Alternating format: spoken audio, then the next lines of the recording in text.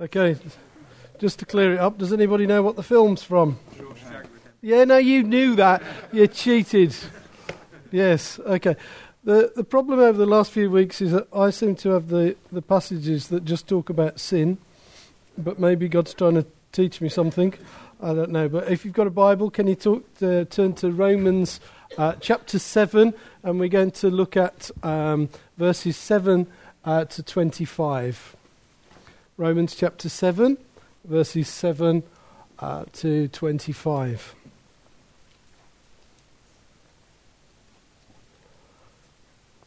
What then shall we say? That the law is sin? By no means. Yet, if it had not been for the law, I would have not known sin. For I would have not known what it is to covet if the law had not said, "You shall not covet." But sin, seizing an opportunity through the commandment, produced in me all kinds of covetousness. For apart from the law, sin lies dead. I was once alive apart from the law, but when the commandment came, sin came alive and I died. The very commandment that promised life proved death to me. For sin, seizing an opportunity through the commandment, deceived me, and through it killed me. So the law is holy, and the commandment is holy and righteous and good. Did that which is good then bring death to me? By no means. It was sin, producing death in me through what is good, in order that sin might be known to be sin, and through the commandment might become sinful beyond measure. For we know that the law is spiritual, but I'm flesh, sold under sin. For I do not understand my own actions. For I do not do what I want, but I do the very thing that I hate. Now, if I do what I do not want, I agree with the law that it is good. So now it is no longer I who do it, but sin that dwells in me. For I know that nothing good dwells in me, that is, in my flesh. For I have the desire to do what is right, but not the ability to carry it out. For I do not do the good I want, but the evil I do not want is what I keep on doing. Good grief. Now, if I do what I do not want, it is no longer I who do it, but sin that dwells in me. Why couldn't I have a different passage? So, I find it to be a law that when I want to do right, evil lies close at hand. For I delight in the law of God in my inner being. But I see my members another law waging war against the law of my mind and making it captive to the law of sin that dwells in my members. Wretched man that I am, who will deliver me from the body of death? There should be a but in there. It just says, thanks be to God through Jesus Christ our Lord. So then, I serve the law of God with my mind, but with my flesh I serve the law of sin. We're looking at over these few weeks at the Paul's letter to the church in Rome, and there is enormous controversy that has surrounded Paul's exact meaning of the chapter that we have just read, chapter 7. There's been a debate as to whether Paul is concerned about his own history or the history of the Jews or people in general. Now, on top of that, if it's people in general and if it's him, are the descriptions of a before salvation experience or an after salvation perspective? And those are some of the simple controversies without going into the ones that are worse than that. I thought I wouldn't bring those to you this morning. It's probable that actually, because of this passage, that people will argue passionately forever. And my aim is to, if I'm if I've done it well and served you well, is to try and not go with the controversies and try and just sort of stick to the passage and see what God's saying. So let me try and simplify it for you. We should be clear that Paul is writing about the law. Now, how do we know that? We know that because he introduces it in chapter 2 and he closes it in chapter 7. And when we come to next week, you get something new starting off. Therefore, now there is no condemnation. So we know that we are in the middle of a discourse on the subject of the law. He's not trying to answer questions that modern people in the modern era might raise. He's writing to the church in Rome, and we have to remember therefore it's their context. Our context are what we have added into it. So it's not to be valued, as it were, in terms of a modern era. But it's also not a personal autobiography, which people say. Although what he does do is that he uses himself time and time again as an example. So what he does do, it's like me listening to Mac's prophecy this morning and then coming up and explaining, yes, I can see that prophecy and I can see it because here am I going through those same things. So that's what Paul does. He uses himself an example.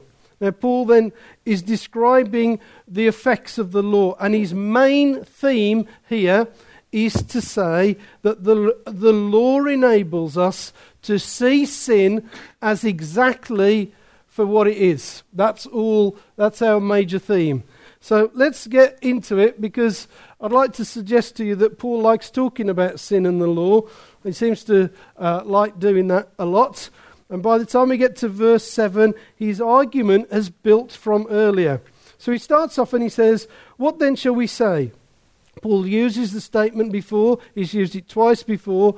And what I've said to you before is this. When you get a "what shall we say," the idea is that you and I and the reader is supposed to stop and to think and consider. What shall we say then? Okay, think about it. Give this some time. Give this some thought. Don't rush ahead. Think about it. What shall we say then? And that's what we're supposed to do there.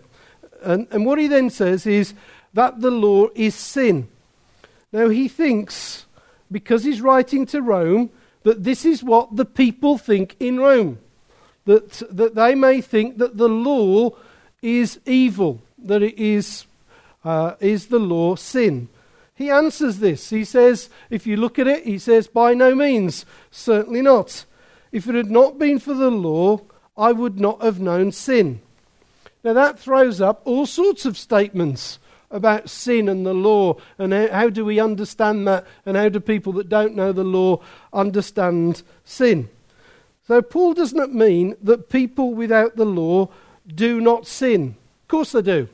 Of course they do. All people have an idea of right and wrong. We know that what it does is that it changes and varies hugely. You'll find a moral code that will vary from your nice neighbour that always bakes you a cake and pops it round to you, to the person that has robbed you and the thief. Both of those people from two extremes actually have a moral code. You could talk to both of those people and both of them would tell you what is right and what is wrong, but from their perspective. People who do not know the law will know whether something is wrong, but it will be according to their own standards. Because people without the law do not see that their wrongdoing is actually against God. And that's what we are supposed to understand, that our sin is against God. And they don't think that. They just think we've done wrong here. No, we have sinned against God. And there's a huge difference, isn't there, between breaking a moral code and a sin against God. You see, if my sin is against, if something that I've done wrong, I either can ignore that or I can do something about it. But if it's against God, it's bigger. because it means that I am in deep trouble, because my sin is against God, and I need to find out how, therefore, that sin is dealt with in terms of God. You see, the law convicts me of my sin, and then what it does is it leads me to a Saviour who will remove my guilt by forgiving me, and sets me completely free from the consequences of sin. The problem is that in the world is that people do sin and live with the consequences of it, live with the guilt with it. Because we sin against God, it means that we can know freedom from it. And that's the difference. Well, I think that's quite exciting. But there you go. Paul uses an example, which I don't want to go very far with it. He uses the example of covetousness. So we all want something that somebody else has got, don't we? And he just uses an example, the 10th commandment, just to show how it works. And what he's going for, you see, he's saying, look, the law shows him that coveting was wrong, that his coveting was wrong. It showed him that that was sin, and therefore it moved him towards, I need somebody to help me and save me from my sin. So Paul then goes on and describes the effects of this sin on his life. And in verse 8 he says, but sin, seizing an opportunity. It's a vigorous term, isn't it? Because you wouldn't think of sin seizing an opportunity. You wouldn't think of it in those sort of terms. But it's an incredible description of what happens in our lives. The Greek term is a military term, and it describes an army seizing an opportunity because of a seen and known weakness. Because if you're strong, you're not going to sin, aren't you? Of course not. You have to nod. Okay, no, shake. Okay, of course you're not. What happens is that sin, it sort of makes the most of seen and known weaknesses. That's how it works, guys. It doesn't go for you. You don't sin with your strong bits. You sin with your weak bits, don't you? Have you got that? Isn't it? That's how it works. And then verse 8, it goes on. But sin, hear this, seizing an opportunity, nasty thing that it is, through the commandment, produced in me all kinds of covetousness. And again, what happens is that Paul's using the illustration of covetousness, but we miss the Greek and the true definition of what's going on. So you can imagine that sin has got hold of your weakness, and it's stretching it and expanding it. Because it means here, that means the covetous desires, if you took it back to the original, it means that when we sin, there is a pleasure that comes with it and a stubbornness that takes over. So that's how it works. So he's saying, look, here's what happened. Covetedness, not only did it take over me, not only did it seize an opportunity, but I actually quite like it, and I don't want to be rescued from it. I'm stubborn about that. Please. And I know that. Don't you? Isn't that right when you and I sin? Somebody comes to talk to you about it. Watch out. Isn't that true? Because there is a sense of enjoyment about it and a stubbornness that's come with it. So the point being that we may not feel an urge to sin when we do, but it seizes the opportunity, it advances it out, and we don't want anybody to point that out to us. Recognise that? Yeah, that's how it works, isn't it? And Paul's explaining this to the church in Rome and saying, just watch it. Just watch yourself. Just watch what comes up. That's all that he's doing. Then what Paul does is he makes it very personal. He uses himself as an illustration. In verse 9 he says, I was once alive apart from the law. Meaning that we can blame that terrible thing called sin out there and not ourselves.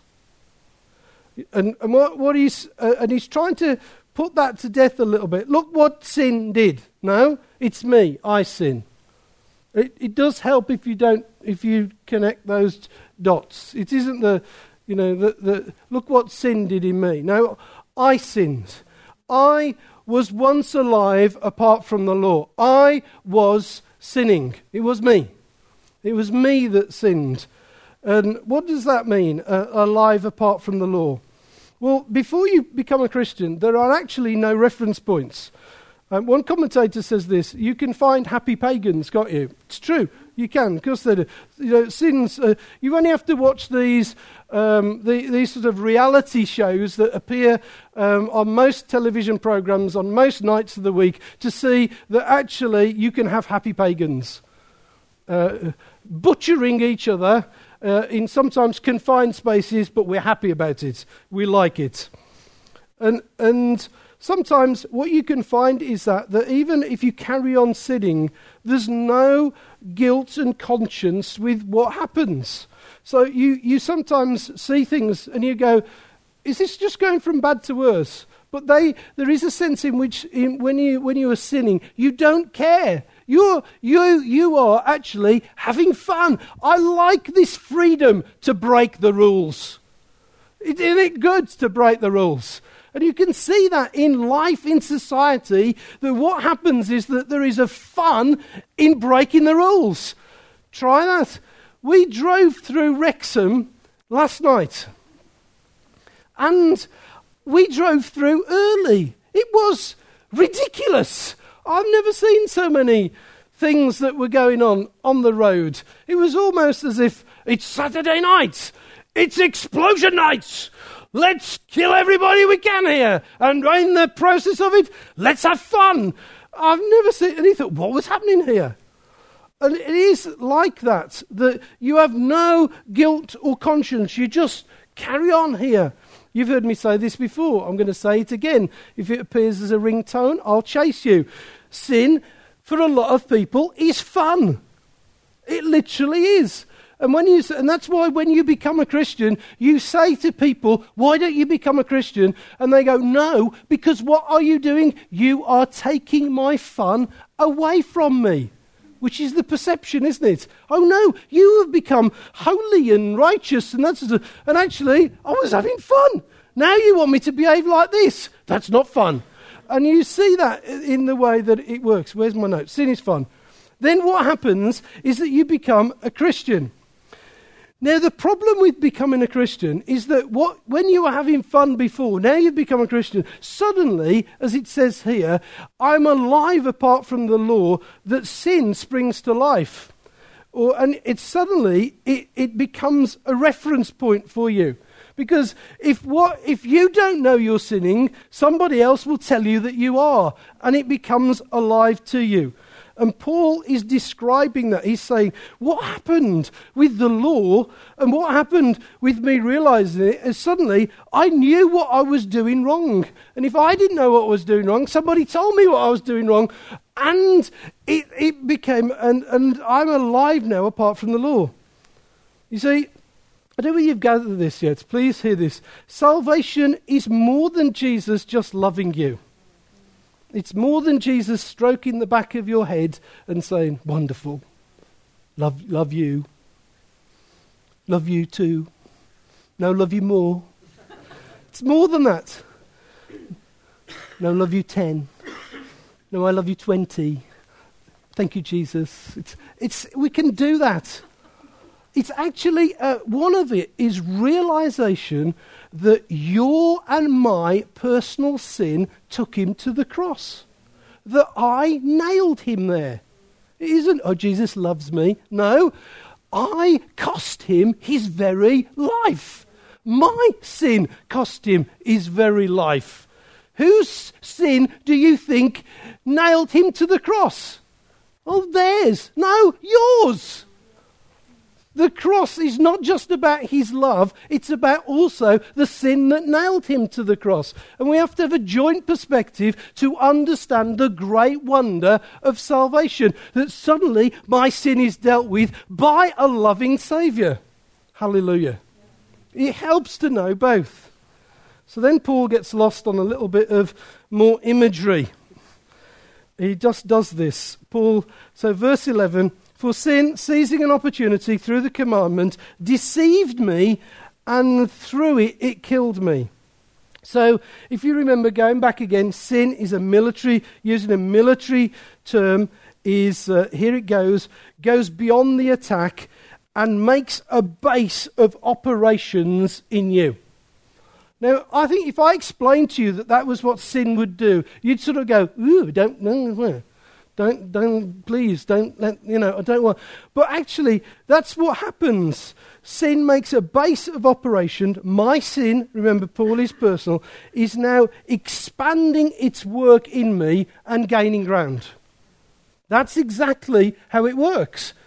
It's gaining ground in me. That's the way that Paul is described. Sin is seizing an opportunity through it. It's deceiving me. Personal is, but how does sin do that? How does sin deceive you? How do you do that? Well, it makes lies truth and it convinces me of that. That's how it works. You believe the wrong thing. No, I will not have that. No, this isn't the way out. How many of us have said that? But if you listen to Genesis chapter 3, it says, the Lord God said to the woman, what is this that you have done? And the woman said, the serpent deceived me. Therefore, I ate. Please hear this. My sin, your sin, it deceives us. It tells us a pack of lies. That's how it does. It tells you that there's no way out from this. There's no freedom in this. You can't. This is the way that you are for the rest of your life, etc., etc., etc. It gives you a bunch of lies and convinces you that the lies are truth.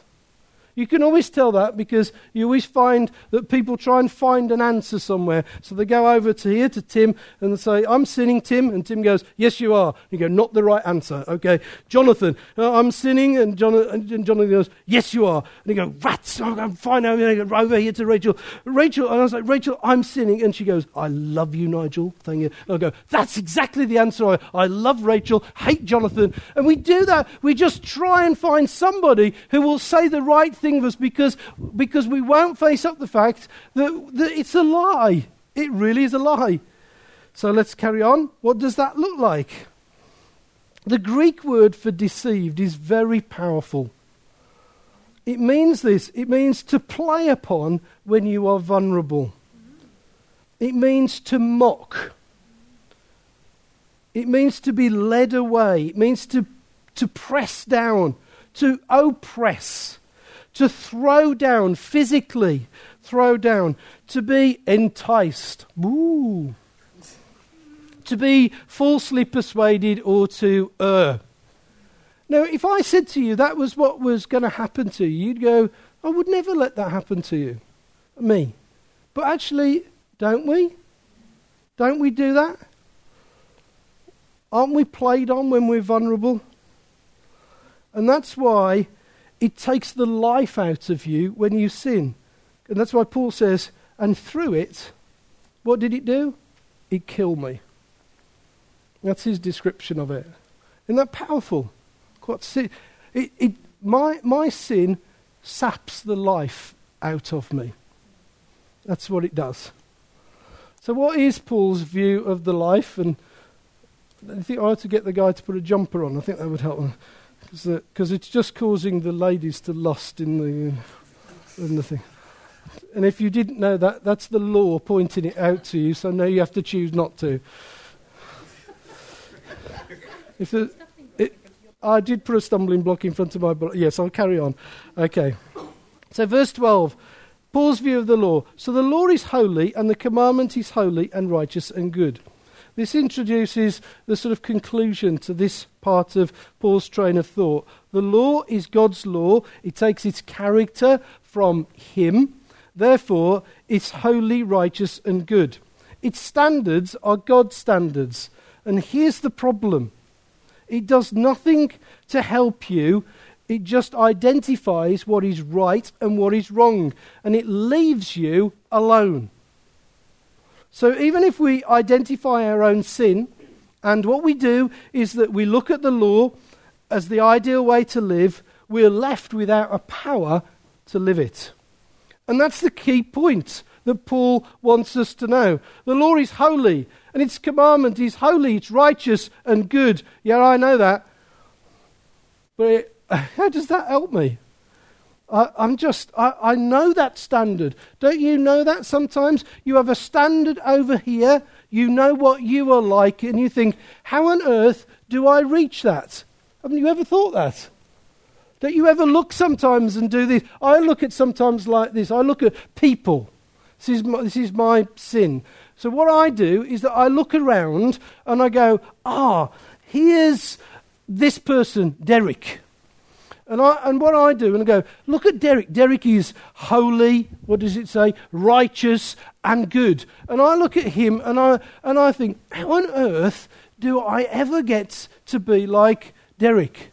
And then I go, I'll never be like Derek. I could never be like Derek. And I get all sorts of, I'll never be like this. And I think, how, and that's what the law does. That's what Paul is saying about the law.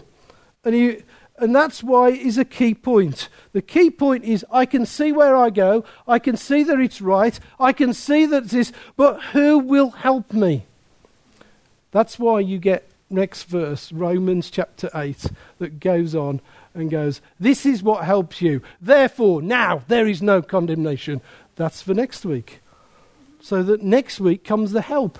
This week is the battering. Next week is the help. So you should all be there next week. But there is a glimmer of hope at the end of this one. Yay! So Paul, what he does is that he advances his argument. Let's change it. Verse 13. Did that which is good then bring death to me? By no means. The law is good, and if the law is good, can it cause my death? And immediately he rejects the idea.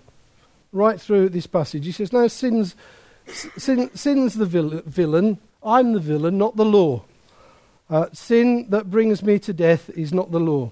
And he explains that. He goes, it was sin producing death in me, though it was good, in order that sin might be shown to be sin.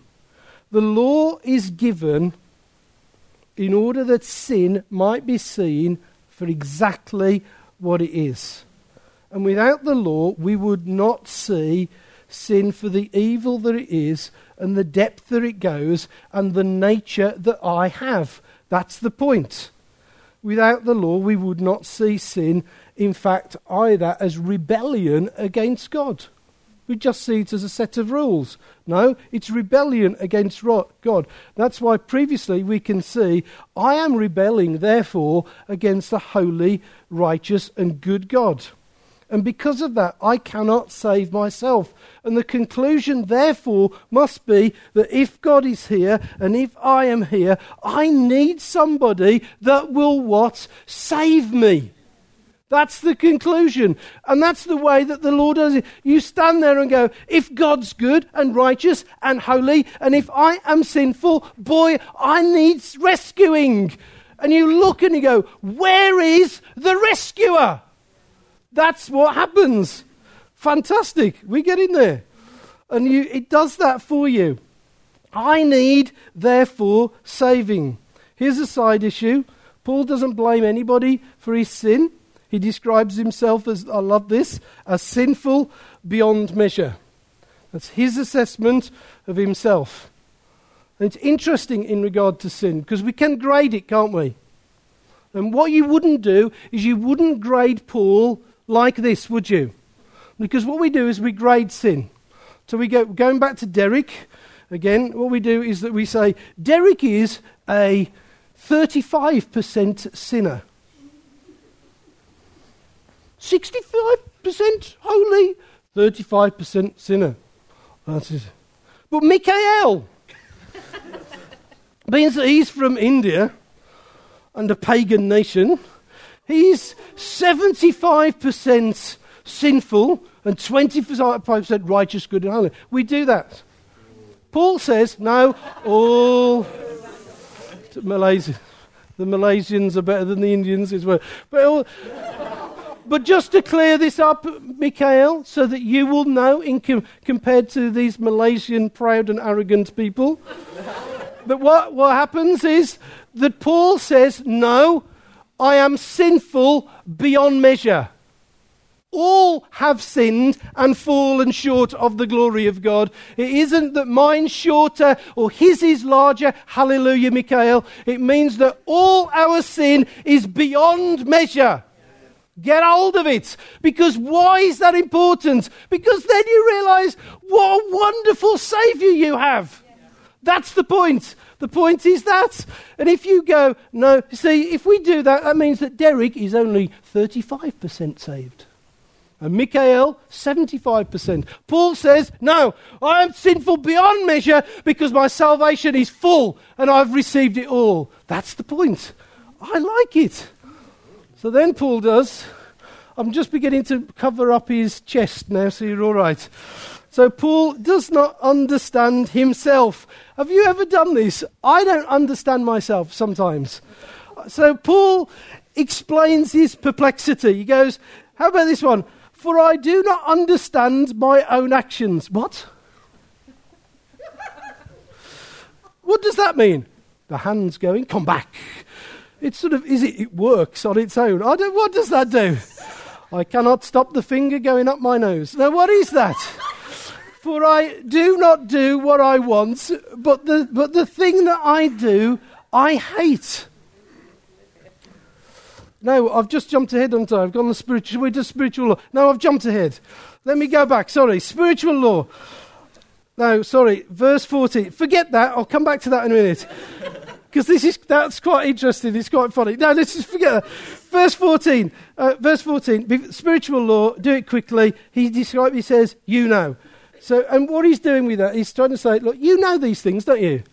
And it's really quite funny because you go to people and you go, you know about sin, and they go, no. You just spiritual rubbish lot. Of course you do. Paul's eye going, he's going, you know about sin. And they're supposed to go, yes. So don't be so pious. What's up with you?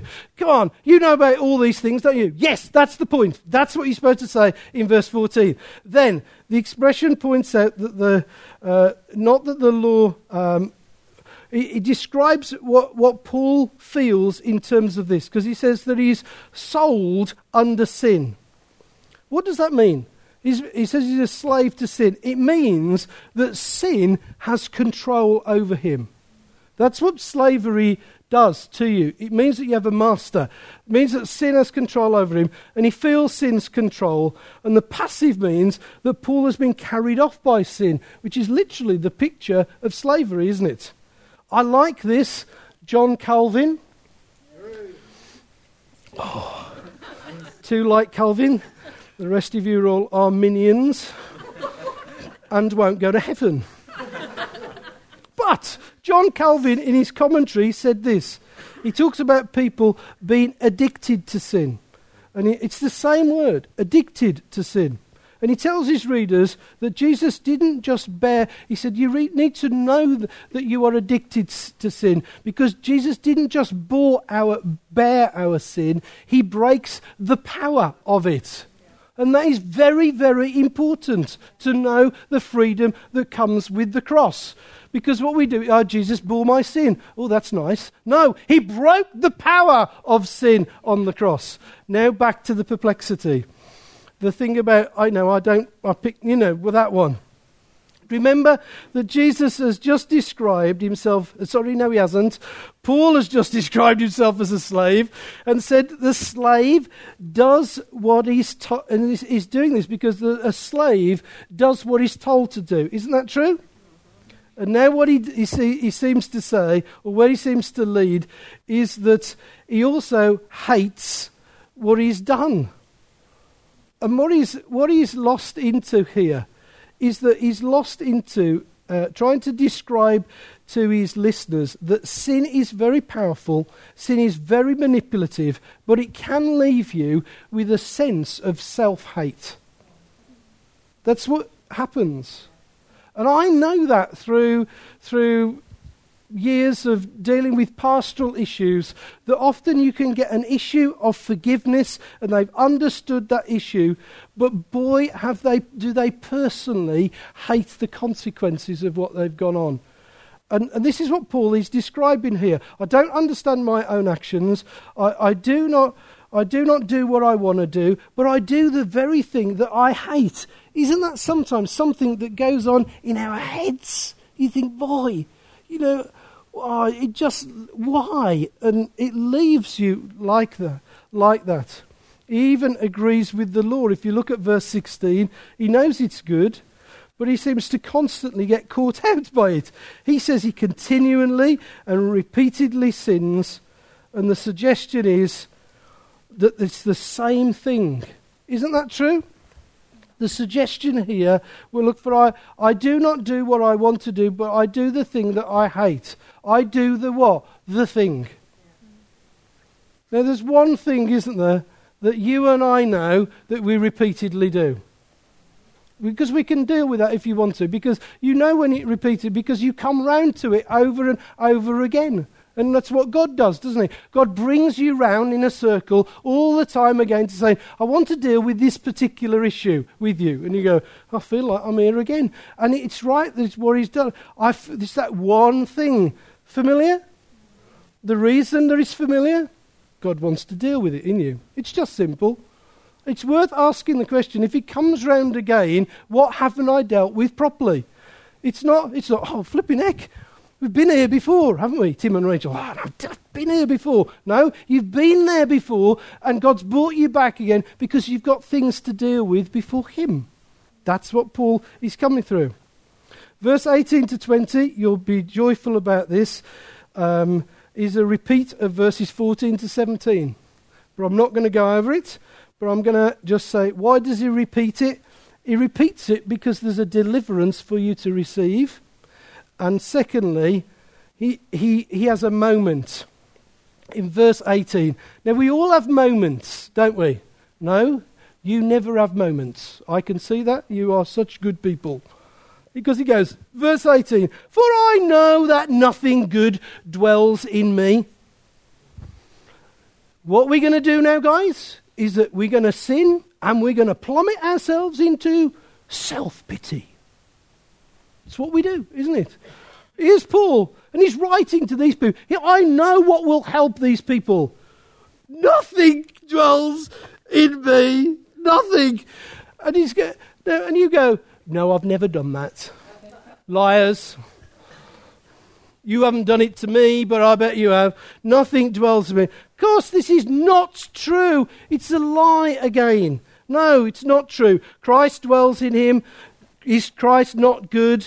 But what we have to see is the effect of sin on our minds. It leads us to being irrational, unreasonable, and unstable. That's the purpose. The purpose is to rock your boat. That's the purpose. The purpose is to make life stormy for you. That's the idea of the devil. The fellow with the big funny horns and the tail. That's what he's after you.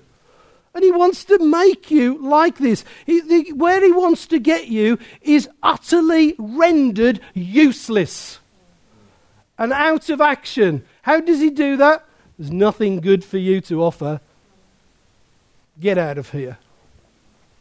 Now, I don't know whether is Paul using it as an illustration, because he's a bit rocky if he is. But don't you see that we need to deal with that?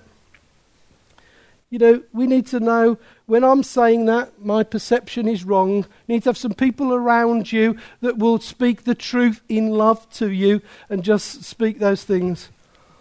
But, okay, let's move off the desperate bit.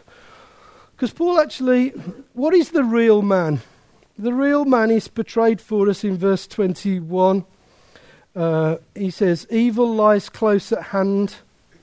Surely that's true for us all. Isn't that just reality? Isn't that where we live? Evil lies close at hand. 1 Peter 5 verse 1, be sober-minded, be watchful. Where's your adversary? The devil prowls around like a roaring lion seeking someone to devour. Isn't that where we live? Where do you live? Oh, I live in the Holy Conservatory. Come on, now you live in the real world. Evil lies close at hand. Don't we all love God and want to serve him and put him first? Wasn't that what the worship was this morning? Here he is. Evil lies close at hand. Verse 22. For I delight in the law of God in my inner being. Isn't that just the way it is? Evil lies close at hand, but I love God. Isn't this just the real Paul, the man like me, you and I? But let's not put him on a pedestal. Let's not make him Saint Paul. This is the man who delights in God and yet so readily does the sin he hates. Isn't that just like you and I? Now, if that's like you and I, doesn't that mean there's hope? I just think, yeah, there's hope. There's hope for me when I see this.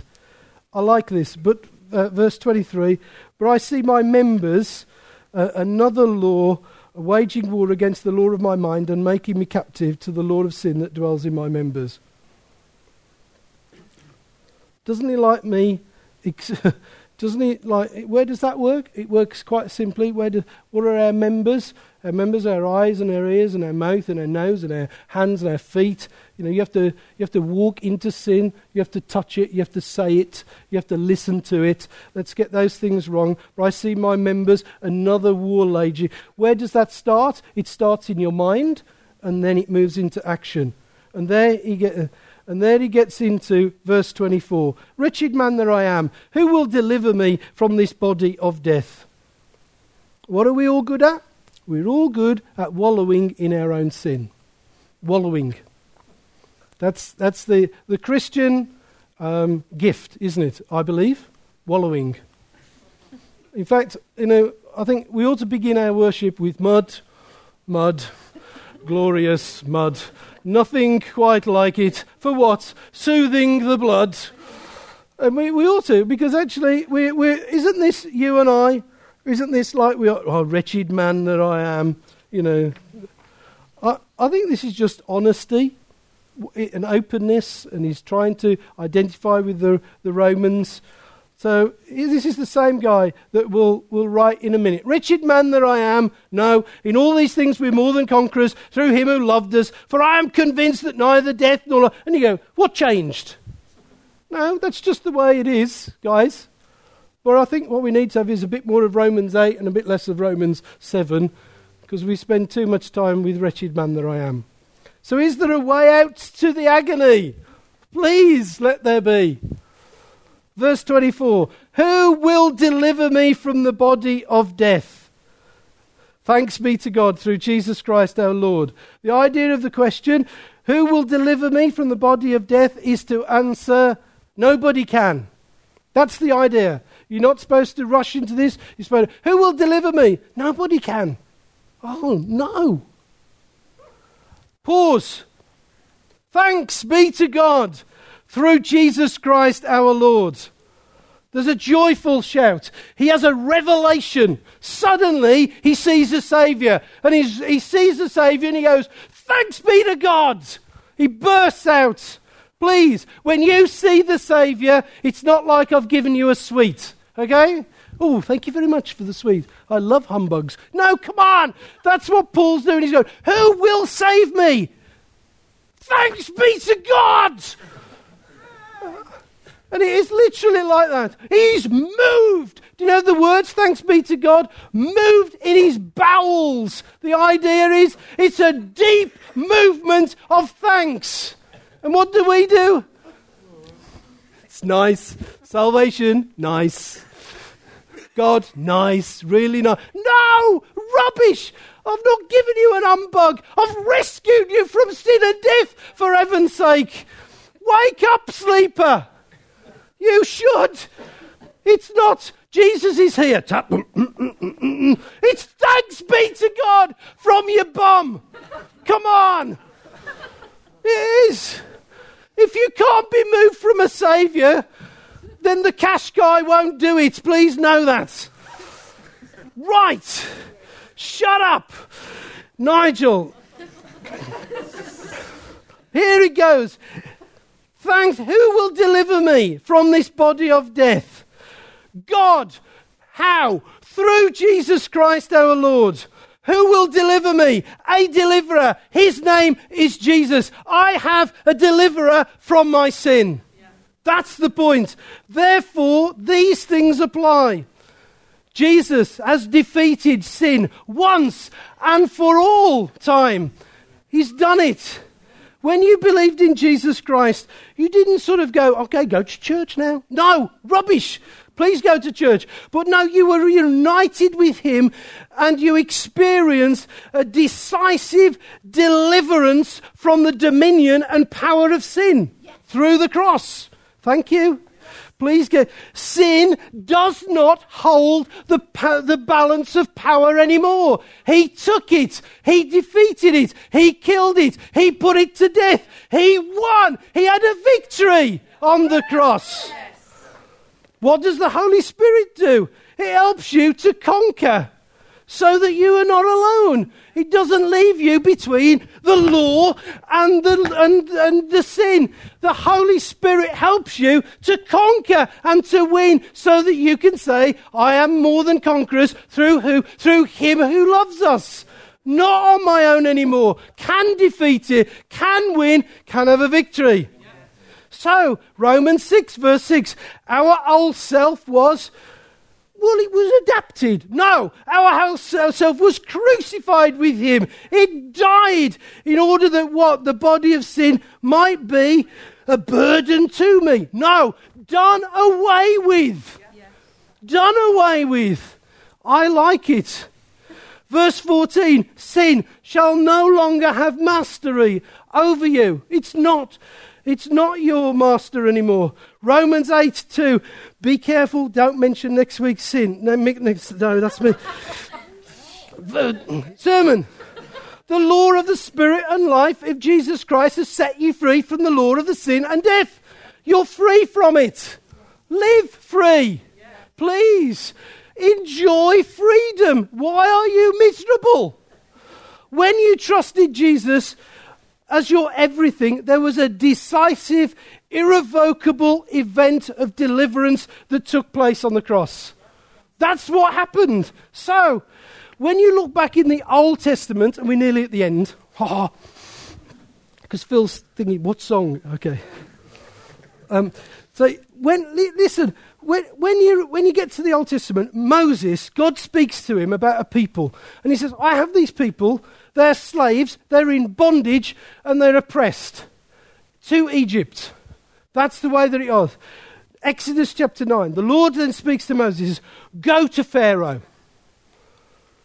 and say, thus says the Lord God of Hebrews. That's frightening enough. And then he says, let my people go. What does he do? He just sort of says, do you mind? Do you mind? Can I take 5? 4? 3? 2? Just take 2. No! Let all my people go!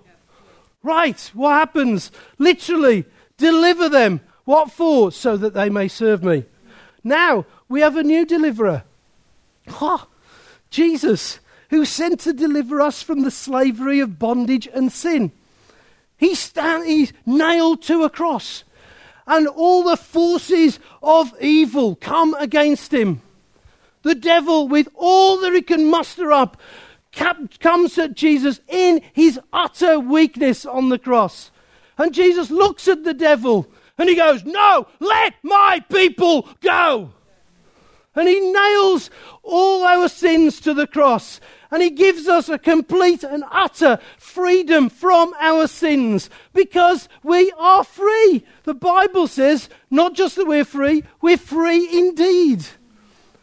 Let my people go.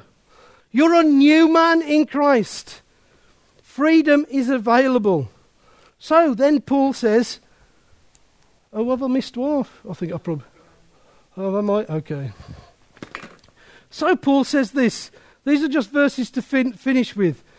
What can Paul say because of the cross? What can we say because of the cross? Romans 6 verse 14. Sin shall no longer have mastery over you, for you are not under the law, but under grace. Oh, come on! That's the way. Romans 6 verse 18. Having what's been freed from your sin, you have become a slave to righteousness. Hallelujah. Romans 6 verse 6. Our old self was crucified within him. This sin of mine is dead. Colossians 3 verse 8. You laid aside the old self with its evil practices. Colossians 3 verse 10. I've put on a new self who is being renewed to a true knowledge according to the image of the one who created him. I am a new creation, not a patched up one, brand new. Galatians 3:27. All of you were baptized into Christ, have been clothed with Christ. Have been clothed with Christ, not sin, clothed with him. Galatians, nearly there, Phil. Galatians 5:24. Get the band. Those who belong to Christ have been crucified with the flesh and its passions and desires. These passions are dead. So, when Paul says in Romans 7:25, I myself with my mind am serving the law of God, he means I'm now serving a transforming work of the Spirit. I serve a new master of the Spirit. I believe in him as my deliverer. I trust in him. I believe in the work that he did on the cross. So you ask me in conclusion, what should I do? Act in faith? What happens if I mess up again? I repent and I revel in the forgiveness and the grace of God. And I fight on. Not because I'm Christian, but because I'm a recipient of a new law, a law of grace and forgiveness and mercy, and it's lavish. And you are designed what to do, to be under a legal set of rules or to enjoy him forever. No, you were joined to him so that you could enjoy him forever, not obey rules. Just enjoy Jesus. It will save you.